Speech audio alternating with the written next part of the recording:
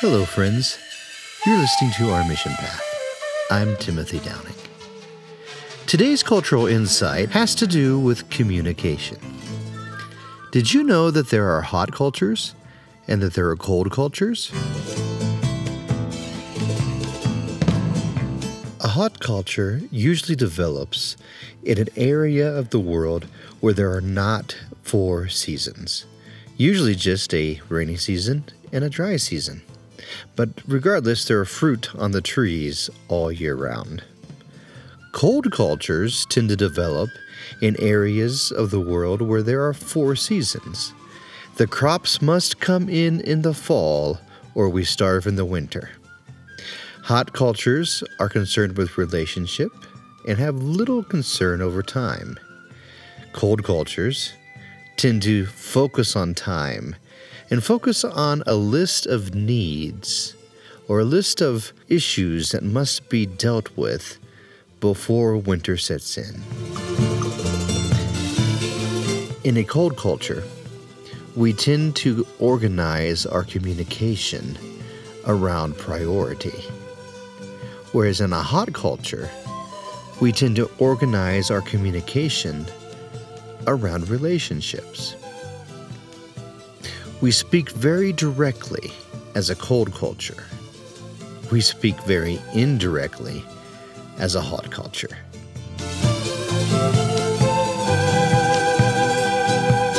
As missionaries, we had to learn how to communicate in a different culture. Our family is from a cold culture, and so we tend to be direct. And if we have a solution to a problem, we tend to offer it. If we've offended somebody, we assume that they understand we didn't intend to offend. But as we communicate in a hot culture, we have had to learn how to communicate much more relationally, much more indirectly, and much less offensively.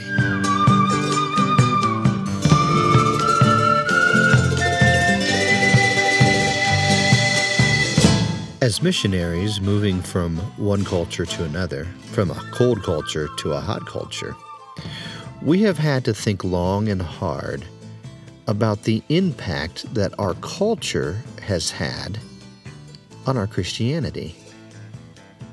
Now that seems a little backwards, doesn't it? Because honestly, our religious beliefs, our Christianity, should inform our culture. But that's just simply not the case in all things. We wish it were, but it's not. Oftentimes, our culture speaks into our religious practices and even our religious beliefs.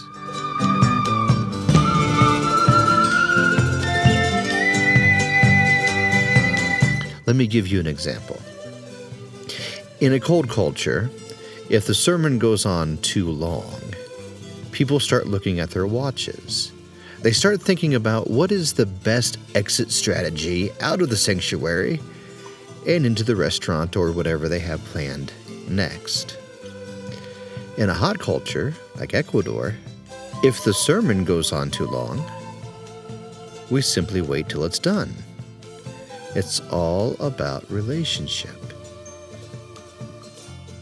The Christians in Ecuador aren't better Christians because they don't care about time. And the North American Christians aren't lesser Christians because they look at the time. It's just simply culture speaking into religious practice. One of the unique issues of being a missionary is that we have to take the time to really think about our culture and how it has affected our beliefs. We have had to take time to divorce our culture from our beliefs. The reason for this is because Jesus Christ gave his gospel to all cultures. If we don't take the time to divorce our culture from the gospel, what we end up doing is sharing Americanism, Americanity, not Christianity. And that's exactly the wrong way to go about missions. We don't want to give Americanism. We want to give Jesus Christ. We're very much patriotic, and we love the founders, but it would be a shame if we gave their words instead of Christ's words. It would be a shame if we gave our culture instead of the gospel. And so we've had to learn to communicate a little slower, a little differently, a little bit more in tune with relationships, and less focused on the list of important things that we have to do before winter or we'll all die. We have changed the way we communicate, not just via language, but via culture as well.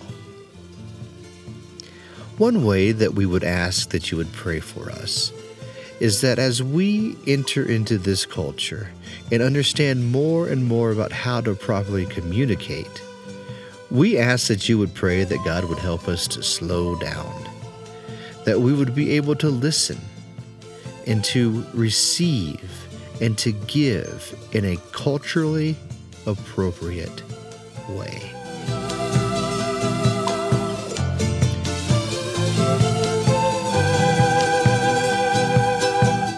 Today's podcast was voiced by me, Timothy Downing, and it was produced by my daughter, Esperanza Downing.